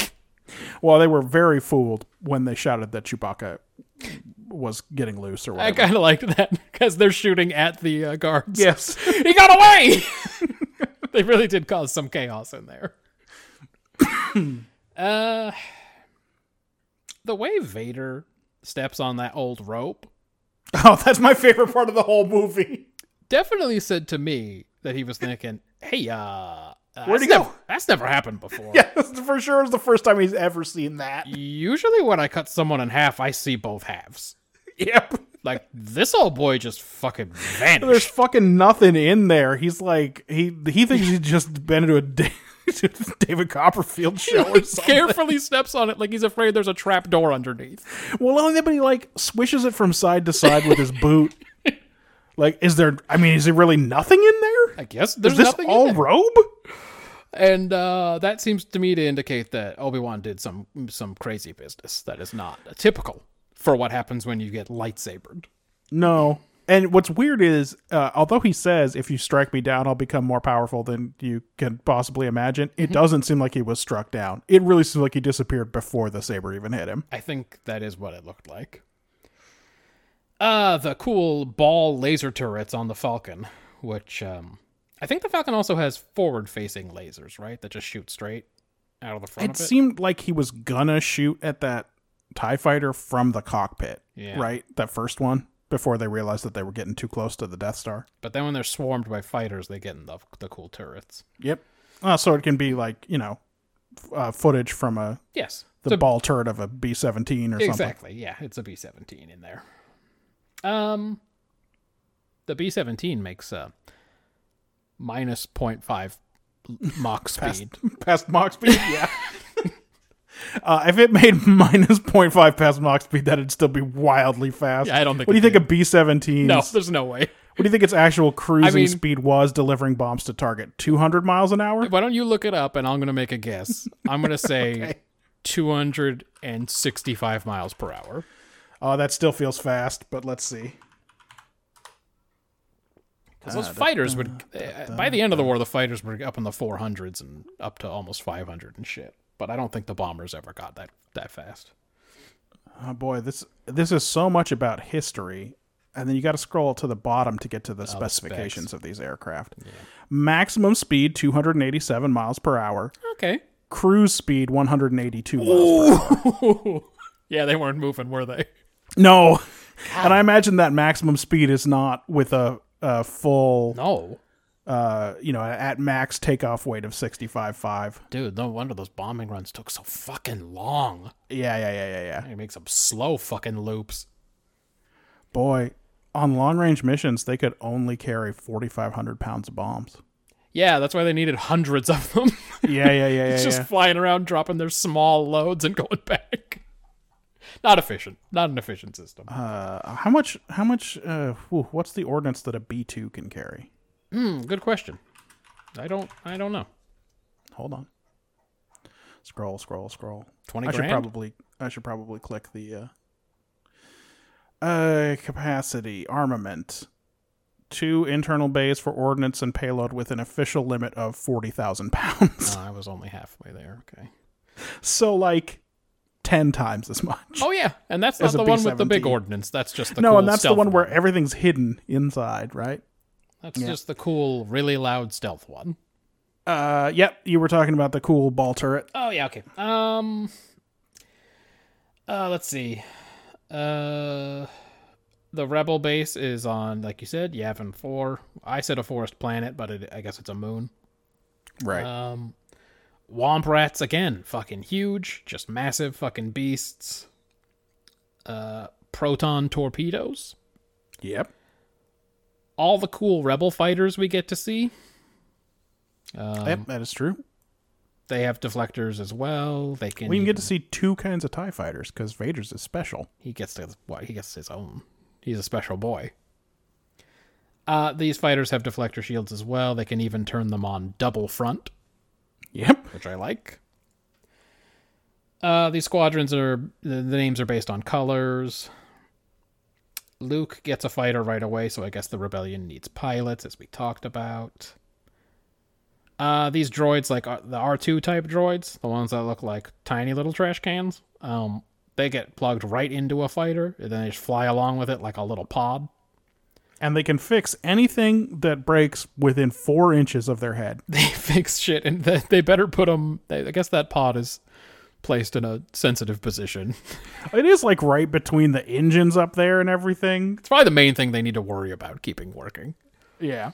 Yeah, they fix shit in mid-flight, mid-battle, whatever. But they also, their little domes are exposed. Yeah. I guess maybe they don't put the important stuff in the dome, huh? Because they fix R2 right away. Yeah. I'm not even interested in relitigating Chewie not getting a medal. That's another one of the extremely common things that people talk about from this film. He doesn't get one. Only 2 people get them, right? Only Han and Luke. But he gets to stand up there, but he don't get a medal. Yeah. Well, Threeps is up there too, but he don't get shit. Wow. Who would give a droid a medal? Yeah. I don't even let him into my bar.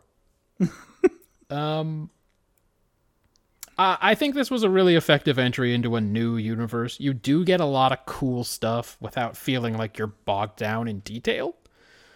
What you see is sort of immediately important to the story and helps shed light on what's going on in the universe. You can make a lot of assumptions based on what you see in the film. So I actually think it's really effective in world building. I gave it another 8. I'm 1 behind you here. I'm a 7.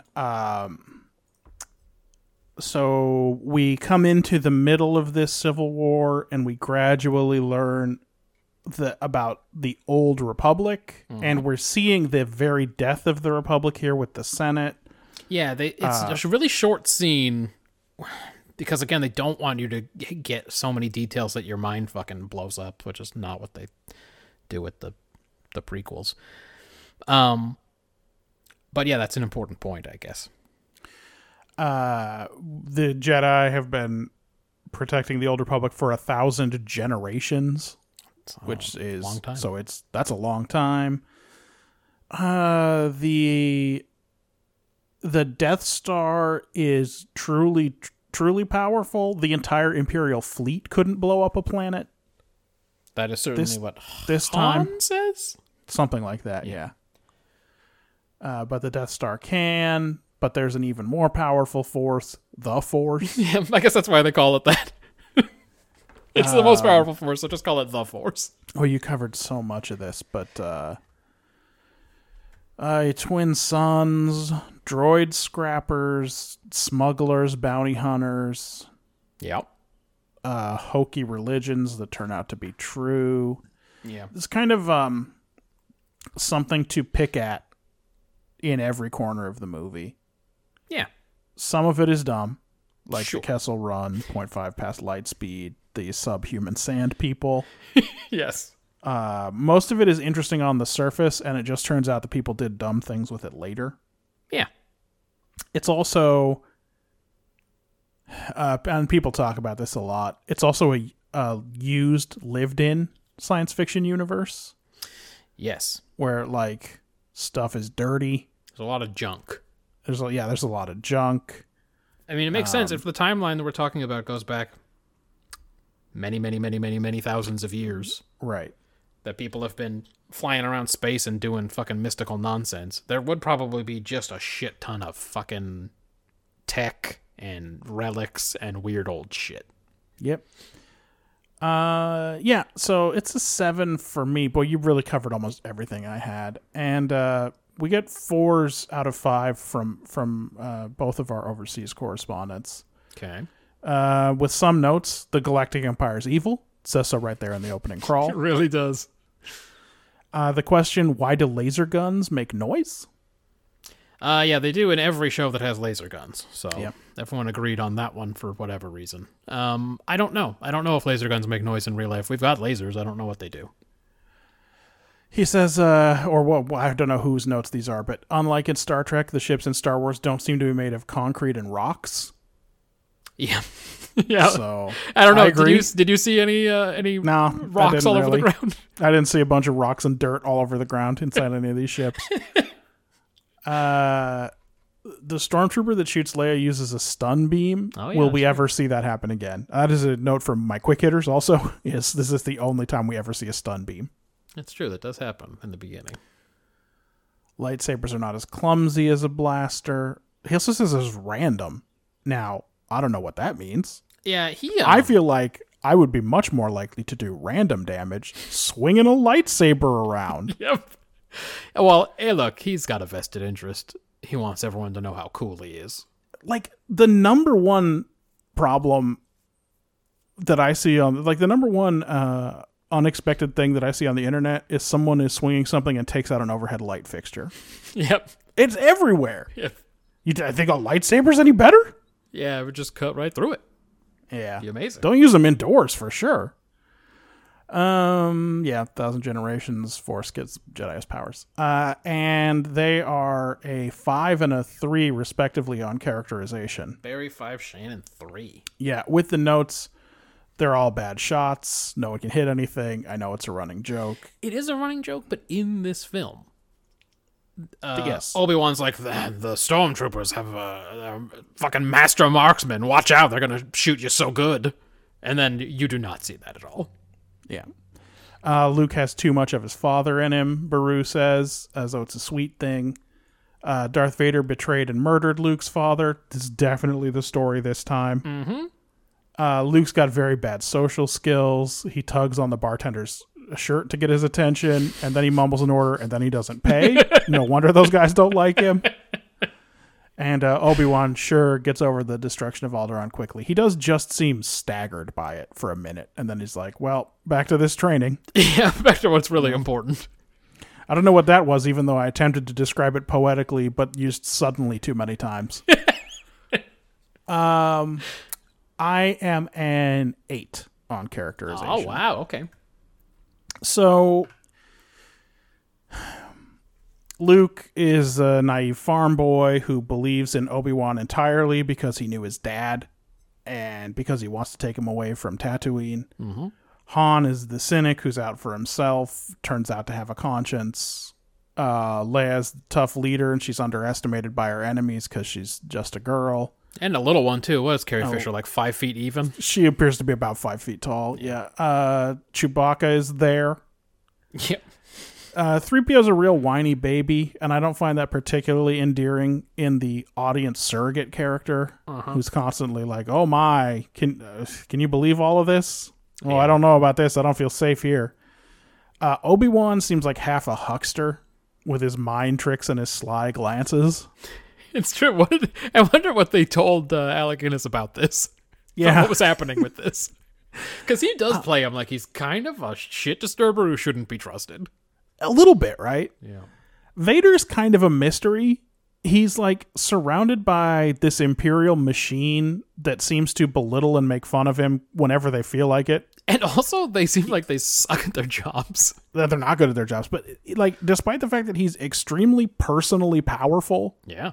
maybe the best fighter pilot they've got, he certainly seems pretty competent on those raids. In this movie, we aren't clear on how close he is with Mr. Emperor. No, he seems like he's Tarkin's little buddy. Yeah, right? he seems to be looking up to Tarkin, and where does he fit in the ranks? It's very hard to tell. And Tarkin is paternalistic towards him. He's like, "You're the last remnant of that religion, my friend." Mm-hmm. You know, it's that kind of stuff. Anyway, Tarkin's very arrogant. R2's feisty. Everyone in this movie is an archetype, Yeah. which makes it easy. And also, none of them overlap. Yeah, that's true. Like, no, the characters are not, they don't interfere with each other. There's not too many sarcastic guys. It's like, I mean, there's too many sarcastic. Leia and Han are both a little bit sarcastic.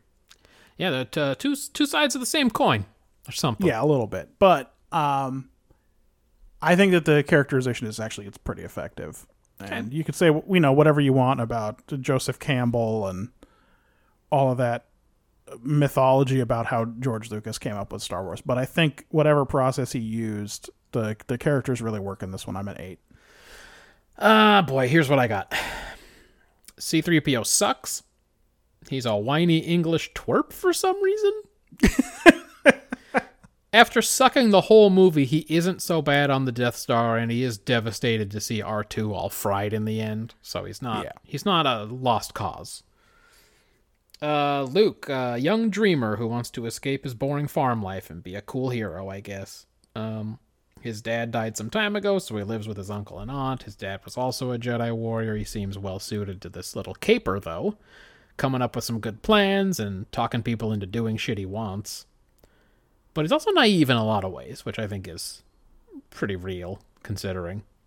He takes an immediate liking to Leia, even getting competitive with Han about her. He's crushed by that old vagrant's death. Starts screaming and shooting people.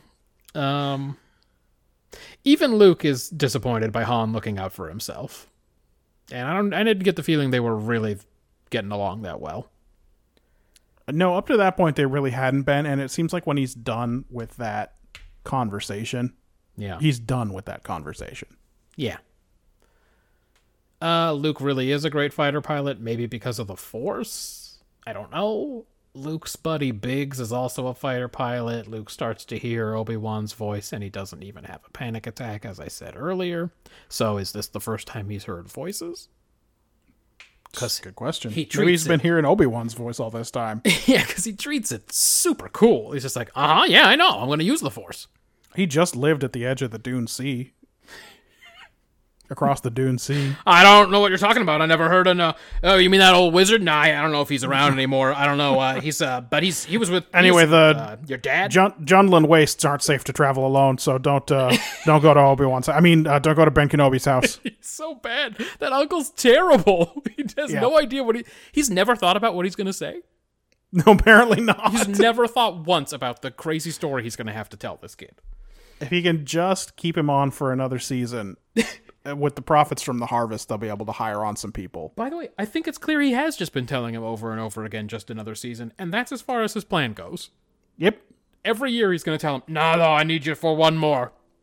Because of this moisture, we got to have it. Baru, go play the Algolian ceremonial rhythms. We need to keep him around.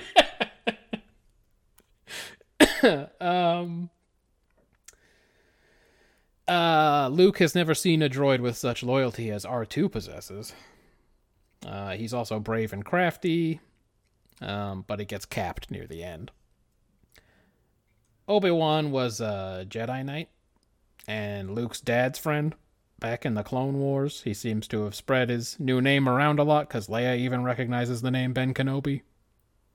Yeah. So she's on another planet. I guess his whole damn plan is to get killed. Seems like an odd plan, just to get Luke real mad or something. It's not clear to me if that was his plan, or if it was improvised, or what. I guess that's a weakness of the film. A little bit. We don't really know what happened. I don't know. Maybe it was to make Luke really invest in this Jedi thing and continue his training. I don't know. I honestly don't know. Darth Vader's a fanatic about the Force, total believer. He recognizes Obi-Wan as his old master, just fucking senses him around the corner or whatever. Senses his plan, his intentions, just all that shit. Old Ben must be leaking his thoughts everywhere. Seems like. Han Solo is a cocky freighter captain who needs money bad because of debts to unsavory folks. He doesn't believe in the Force. Claims to prefer a straight fight to sneaking around. And he does chase a dozen stormtroopers by himself with a blaster. Luke talks him into helping by promising the princess's riches. Han also takes a liking to the princess right away, but he's like a kindergartner, so he's all full of snark and insults and shit to hide his true feelings. He even says shit like, if we can avoid any more female advice. Whoa. Yeah. Han says all he cares about is money, but then he comes back in the end and saves Luke's ass while he's on the final approach to the target. And without ever showing us a scene of him and Chewie in the cockpit. Yeah. Where he's like, I know. Which is good, I think, because then it is surprising when he pops up. Right. The first time, at least. Jabba gets punked and doesn't do a fucking thing. Just thought I'd put a Jabba note in there. Leia is full of wisecracks and is defiant to the end. She can wield a blaster and give orders and shit. That was kind of a lot for 77, right? I don't know. I mean, I think so. She also recognizes that Vader let them escape the Death Star, so she seems pretty shrewd. Like, her action really helps make it feel like Han Solo has a problem when he's saying all that stuff about women, and that we're not supposed to be on his side about it. Yeah. That's good. That's a positive. But she's also disappointed by Solo's mercenary attitude in the end. Chewie is a nice dog. So I had it as kind of a mixed bag. There are some unique characters here, some lame ones. Some of them seem kind of fleshed out with motivations and others don't. And as a result, some of their actions make sense and others seem like they're just kind of keeping the action going. I only had it as a 5. Well, I guess that means it's time for the longest part of this show. Do you have a lot of quick hitters? How about them quick hitters, Matt? Right. Theory corner. All right. Obi-Wan kills Luke's aunt and uncle so he has no reason to stay behind. All that shit about how it has to be stormtroopers who did it is just to make him want revenge. It's a good theory. The question is, when did he execute it? Before he goes to save him from the Sand People. He fucking watched Luke leave, fucking killed his aunt and uncle, and then he killed those Jawas too. Well, I can't prove that's not what happened. I asked you offline as well. Is this version 2 hours long because George kept stuffing dinosaurs and shit into all of the fucking interludes, and there's so many dinosaurs in it. Boy, there's just nothing from all of the special editions, all of the additions to the 19. The only thing that you need from the original theatrical release, the only change that you need is the title crawl change that makes it episode 4 A New Hope, and you only need that because the next movie was episode 5. Yep. And that was other than that, every change since then, no need for it at all. He's such a piece of shit. Yeah, but what if we had 5 dinosaurs in the scene? Bro, no one cares. No one wanted one dinosaur. It's unbelievable. We talked about, it seems like when Leia's talking to Tarkin, she's using an English accent. Yes. And I could only think that was mocking him. Yeah. Because it goes away. It's really the only scene where she does it, and she's really going for it in that one. She's not English when she's talking to Obi-Wan in her message. There's only 2 explanations. Is that was the first scene she shot, and they're like, I don't know, do something with your voice, sound like a princess. Yeah, just like a super fast acting Deanna Troi, the accent just went away. Yep. Before the next scene. It's wild. She's mocking him, which was my theory also. Yeah, it seems like she's just fucking with Tarkin before he, he kind of wins the argument by blowing up her home planet. Yeah. She gets the last laugh, though. Dantooine ain't shit. That's true. Dantooine is not shit, but she does lose Alderaan. He's so mad he orders her killed, so... Yeah, I don't know. He's not bothering with interrogation after that. Like, he did win. He did blow up a whole planet, but it may not feel like a win. Yes, that's right. I think he did feel disappointed after that. These two stormtroopers are talking about the new VT-16. Yeah. And the one guy is clear. I've heard it's something to see. He's clearly lying when he says some of the other guys were telling him about it. He's like, "Hey, you seen the new VT-16?" No, but you know what? I know, but some of the guys were talking about it though. It sounds really fucking good. I know about cars. So we're talking about. This lightsaber duel is as far from the fucking kung fu you'll find in any episode of Enterprise as possible. These two old dudes fucking lightsabering it out. It is not as bad as I remembered it. I remembered it being two real shaky old men. Just kind of feebly touching swords. Right. Whereas what it really is two men who are not swordsmen Trying to do samurai business. trying to do some samurai style sword cutting. Yeah. Yeah. But I was happy to see it because, again, there's so much kung fu in Enterprise. Just everyone knows kung fu. I'm fine with this. I'm fine with the fact that at the end of 6, Luke wins that lightsaber fight by basically just pounding. Yeah, he goes nuts on him. He just goes He hulks up. Yeah. She's a Hulkamaniac. Like, I don't, there's nothing stupider about the prequels than Yoda pulls out a tiny lightsaber and starts just spin kicking all over the Doing hell. some fucking This is the gymnastics worst. or fucking It's figure so bad. skating. Ugh. There should have been a pommel horse. Yeah, he should have just stopped and got on the pommel horse for a while. And then picked up his lightsaber afterward and gone, aha, yeah! You like that? I loved that guy on Yavin taking home video of the Falcon on approach to the Rebel base. Oh, yeah, this is going to look great in my vacation vlog. Or, like, just fucking clocking the speed. Make sure they didn't break the fucking speed limit. 65. It's borderline. Make sure these guys get a warning. If the Empire doesn't... we talked about this. If the Empire doesn't see a few fighters as a threat, and that's all that comes after the base, why does that guy go up to Tarkin and suggest evacuation mid-battle? At that point, they haven't even gotten near that hole. Wait, let me look at at what point did they say that?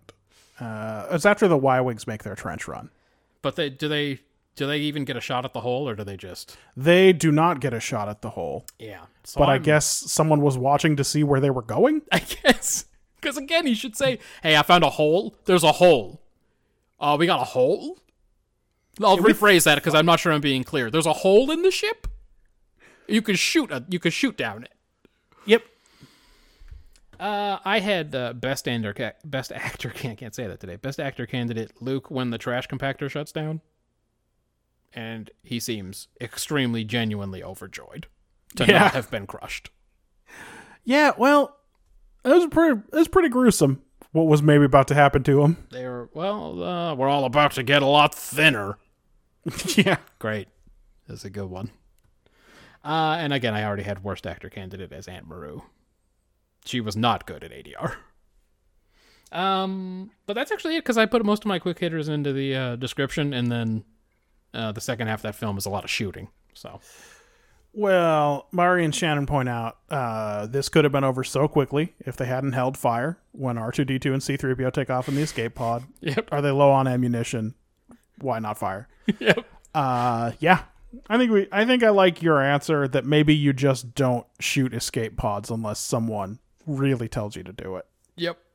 That one guy was ready to do it, but the other guy goes, no. Hey, don't. Hey, Are maybe you the don't. boss here? Are you the manager? I'm the manager. So I'm going to be in trouble, not you. Yeah. They say maybe everyone insisted to Data that he had no emotions because they're afraid he'd end up a whiny bastard like Threeps. Well, he's already pretty whiny. He's most of the way there. One random washer on the ground proves to the stormtroopers that they're looking for droids. And which one of those droids is falling apart? And what about the tracks that R2's leaving? Why is that not enough? Yeah. It's true that I didn't catch why they knew they had to find droids. I just didn't question it. Yeah, the guy picks up what looks like maybe part of a trapezoidal bearing pack or something. Yeah.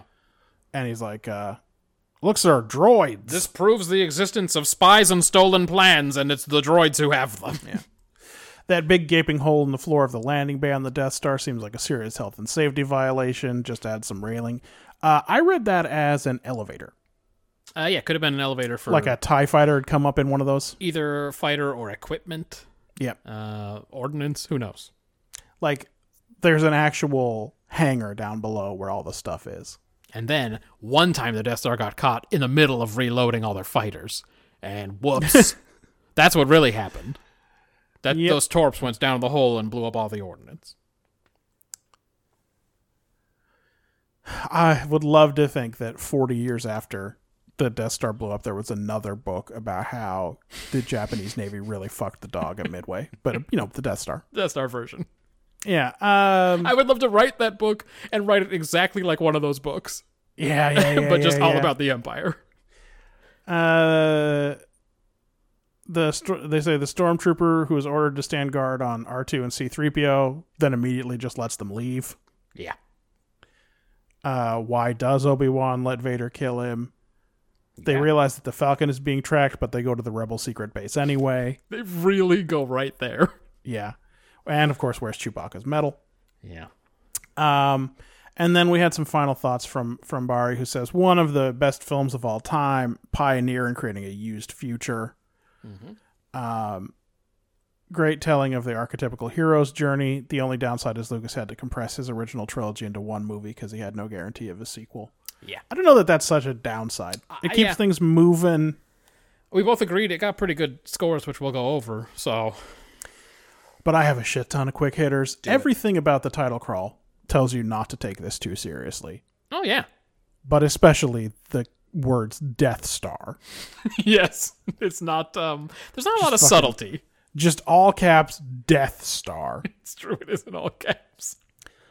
It is still wild to me that someone thought we needed to know more about how they got these plans than what's in the crawl. Yeah, they stole them. Who cares? Like, that's not enough? We gotta know more? Who cares? I don't know. But what I want to know about is some dinosaurs. If we could figure out what's going on with those guys, I'd be into it. Isn't spice an illegal drug in Star Wars? Certainly later it is. Yeah. How can robots be sent to the spice mines of Kessel as a punishment for illegal access to an airlock? Yeah, I don't understand how a lot of this universe works. Right. In fact, most of these questions you can direct back to you. Okay, good. Because I don't know. What do you think Threeps meant about his joints being frozen? Did he mean seized up from sand?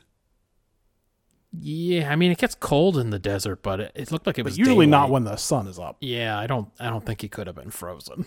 Yeah. The Jawas run super crazy, and I think it's probably because they can't see and they're trying not to trip on those ropes. For sure. But they run like with their legs way out from their center of mass and their arms all the way out to the sides. They reminds me of when Alf isn't a puppet.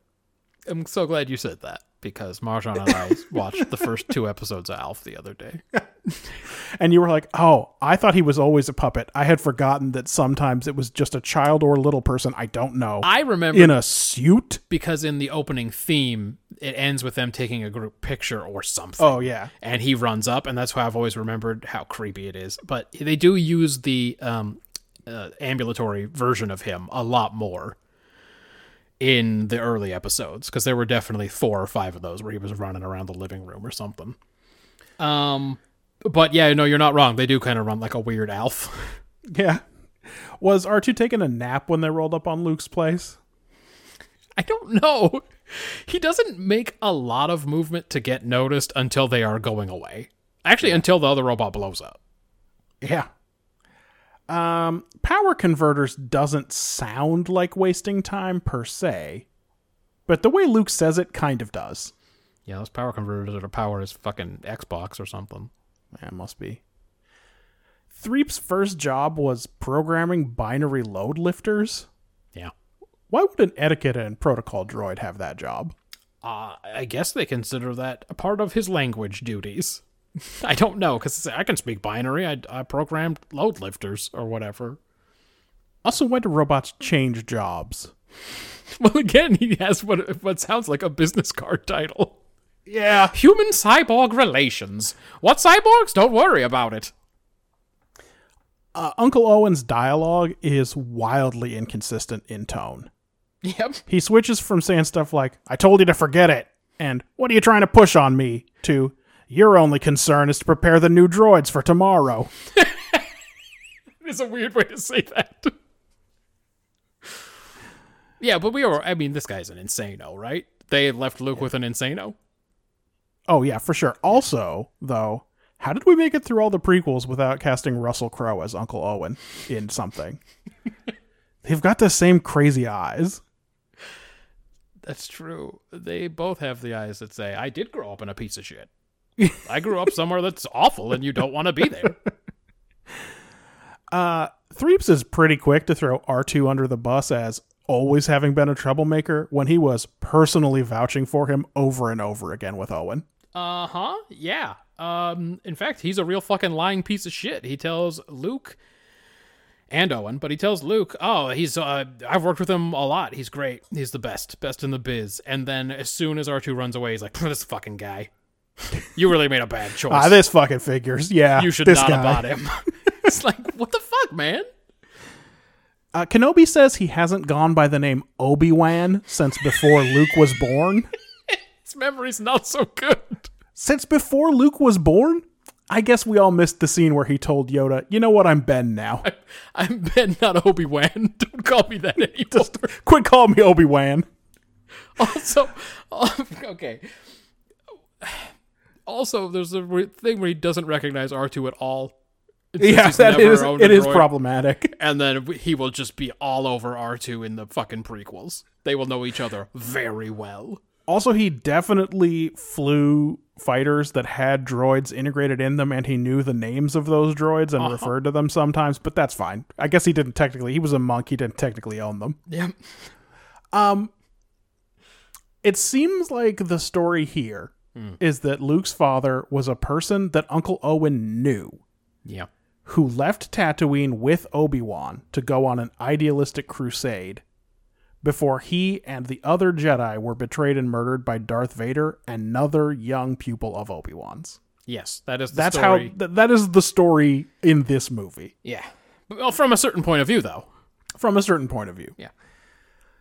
Another thing that I thought needed no explanation was why there was a fatal flaw in the Death Star design. It's perfectly obvious why these guys would be concerned about the rebels having the complete plans to the station. Yeah. And also, just remember the hood. Yeah, well, look. There's a lot of places that you cannot protect from a 1 in a million shot. That's sort of my point, is that you can build a really cool thing, and if the other people have every fucking part of the blueprints or whatever, they could find many ways they can try to attack it. And maybe they'll succeed and maybe they won't, but your job's to make sure that they don't know the information. But somehow when Rogue One comes along, it has to be a design flaw that he intentionally put in. I quietly built in this design flaw over years. To silence a bunch of non-existent critics. Yeah. All of the bad CGI in Mos Eisley is totally unnecessary. Mm-hmm. The Jabba the Hutt scene is so useless. Han says the exact same lines he said to Greedo. Yeah. But does Jabba say McClunky? He does not say McClunky. All right. Luke is the opposite of Wesley Crusher. He doesn't recognize a perimeter alarm at all. Also, for a guy who claims to be a pretty good pilot, he doesn't seem to understand much about how hyperspace works. Yeah. Well, he's only been flying his little speeder around, so I guess it's never come up. Like you said, when she's recording a message on a droid, she has an American accent, but put her in a room with a bunch of Brits and here comes whatever this is. It's really odd, that scene. You're watching it going, what the fuck is she doing? They'll be at Alderaan at 0200 hours, but hyperspace will never be this slow again. Yeah. Oh, wait, never mind. I guess it's 0200 now. It's exactly like that scene with Jameson. It's approaching 0200 now, sir. Oh, was it 1700 hours? What was the number in that one? Yeah, it was I think it was 1700 hours for Jameson. Yeah. Approaching 1700 now, sir. Okay. All right. Great writing, that was everyone. Waste of everyone's time. The entire Starfleet couldn't destroy a planet, at least for now. Yeah. Why is there such a sturdy grate over a garbage chute? Yep. Seems useless. And then there's a bunch of slapstick for the whole rest. Vader pawing at the empty robe with his foot. Probably my favorite thing in this whole movie. That's pretty good. Did the Empire lose the Death Star because the moon happened to be on the other side of this planet when they jumped in? Again, it seems like it, and it seems like they went, we'll just wait for it to, it'll come around. It's no big deal. Well, like, I guess they came in a direction from hyperspace. And maybe once they're not in hyperspace, the Death Star will move too fast or something. But, like, maybe they just couldn't do another little jump, or I don't know, the planet was in the way. It does seem sort of coincidental. It's kind of bad luck, huh? Yeah. And the Rebels have planes and droids and plenty of flight crews. Oh, yeah, the other thing is they do offer to replace R2 before Luke even takes off, because R2 looks a little beat up. So, like, they got fresh droids. This droid's my best friend. You leave him alone. Oh, this little guy and we've been through a lot. I think. I've known him for a day. Boy, it's been a long day. It really has been. And now he's about to fly a fighter. What happened? But as you said, no pilots. And then I take it back. I forgot my favorite moment in this movie is when the guy in the background says, "Hey, his computer's off." Luke, why'd you turn off your computer? That guy's a fucking snitch for sure. Yeah. And even with the 10 minutes we've spent with Leia so far, I find it very hard to believe that this medal ceremony would be wordless. Doesn't it seem like she'd have a speech to make? I wonder if they ever filmed anything, but it seems like they didn't. It seems like they knew it was going to be a glorious score. No, they knew there would be a... Well, I'm not going to do it. Don't do it. Only do it on guitar. I'll do it on guitar later. I gave Best Actor to Alec Guinness face acting, specifically, and Worst Actor to any Imperial officer. Yeah, they weren't good. These guys were the extras of extras. But did you give Best Actor to Alec Guinness face acting because it had a chicken head with duck feet? And a woman's face, too. A woman's face, too, yeah. I was waiting in the bushes for us. We fought that beast. Your old man and me. Hey, the scores are in. Ooh, this is my favorite part, except normally this means I'm going off the clock, and now it means I'm going on the clock. We are about to go on the clock. Okay. We'll deal with that in a minute. All right. I gave A New Hope 27 points. That's pretty good. I mean, for us. Well, it's particularly good for me. Isn't that you're tied for your best or something? My max is 26 points on Star Trek. Oh, shit. So I scored this higher than any single episode of Star Trek. So far. You gave this episode... Yeah, so far. We haven't seen Masks, so... That is true. Yeah. And Mikasa is waking. Yes. And you gave this episode 26 points. Oh, shit. All right. This scored pretty good. Yeah. Your high on Star Trek is 31, however. Yeah. That would be is Data a robot. The total is 53. World building and execution are the two high marks, although none of the scores are bad. No, even the things I didn't score very well I thought were fine. A 53 would be tied for fourth best in our Star Trek project. Okay. With The Way of the Warrior, and behind Balance of Terror, Sins of the Father, and The Measure of a Man. Okay. I feel okay about that. Pretty good. Yeah. 53 would be a very high score in our project. Yes. As you said. Yeah, speaking of which. Next week we're on the clock. Oh, okay. If you got energized by listening to us talk about a good thing, Star Wars, and you want to hear us talk about 4 average episodes of our Star Trek project, then you should watch for week 80 Reunion. To be fair, I am looking forward to that one. I don't know how it will score, but I am looking forward to it. Our Man Bashir. I'm looking forward to Garrick. Waking Moments. I can't say I'm looking forward to that. And Cold Station 12. And I know I'm not looking forward to that. There you go. It was like a sliding scale. Yeah. So next week we'll go back to Star Trek. Those are the episodes. The week after that we'll go back to Mailbag. Send in that mail. So send it. Yeah. Where can they send us stuff? Brothers@brotherdate.com. Our Twitter handle is @brotherdate. Find us on the iTunes. We are on iTunes. Go to our website and complain about what projects are there and which ones aren't. Complain 6 times, maybe. Just everything you send, just be about whether or not something's on there. Even though Judah already explained, probably on air, that he'd have to do a lot of business to make it work. And who wants us to do more business? Not on the clock week. No, I'm busy. There's no TOS, but I'm still very busy. I gotta watch 4 of these shits. Yeah, I'm excited there's no TOS except Star Wars has been added into the rotation. So, kind of a mixed bag. Oh, boy. Yeah. All right, everybody. It was fun. Let us know if you want us to keep doing these, please. Because I don't want to do them if everyone hates it. That's it. Bye. What? They are scoring on some kind of fucking nasty European system, I can only guess. Yeah, their scale is out of 5, and I don't know why they've done that. Please subscribe.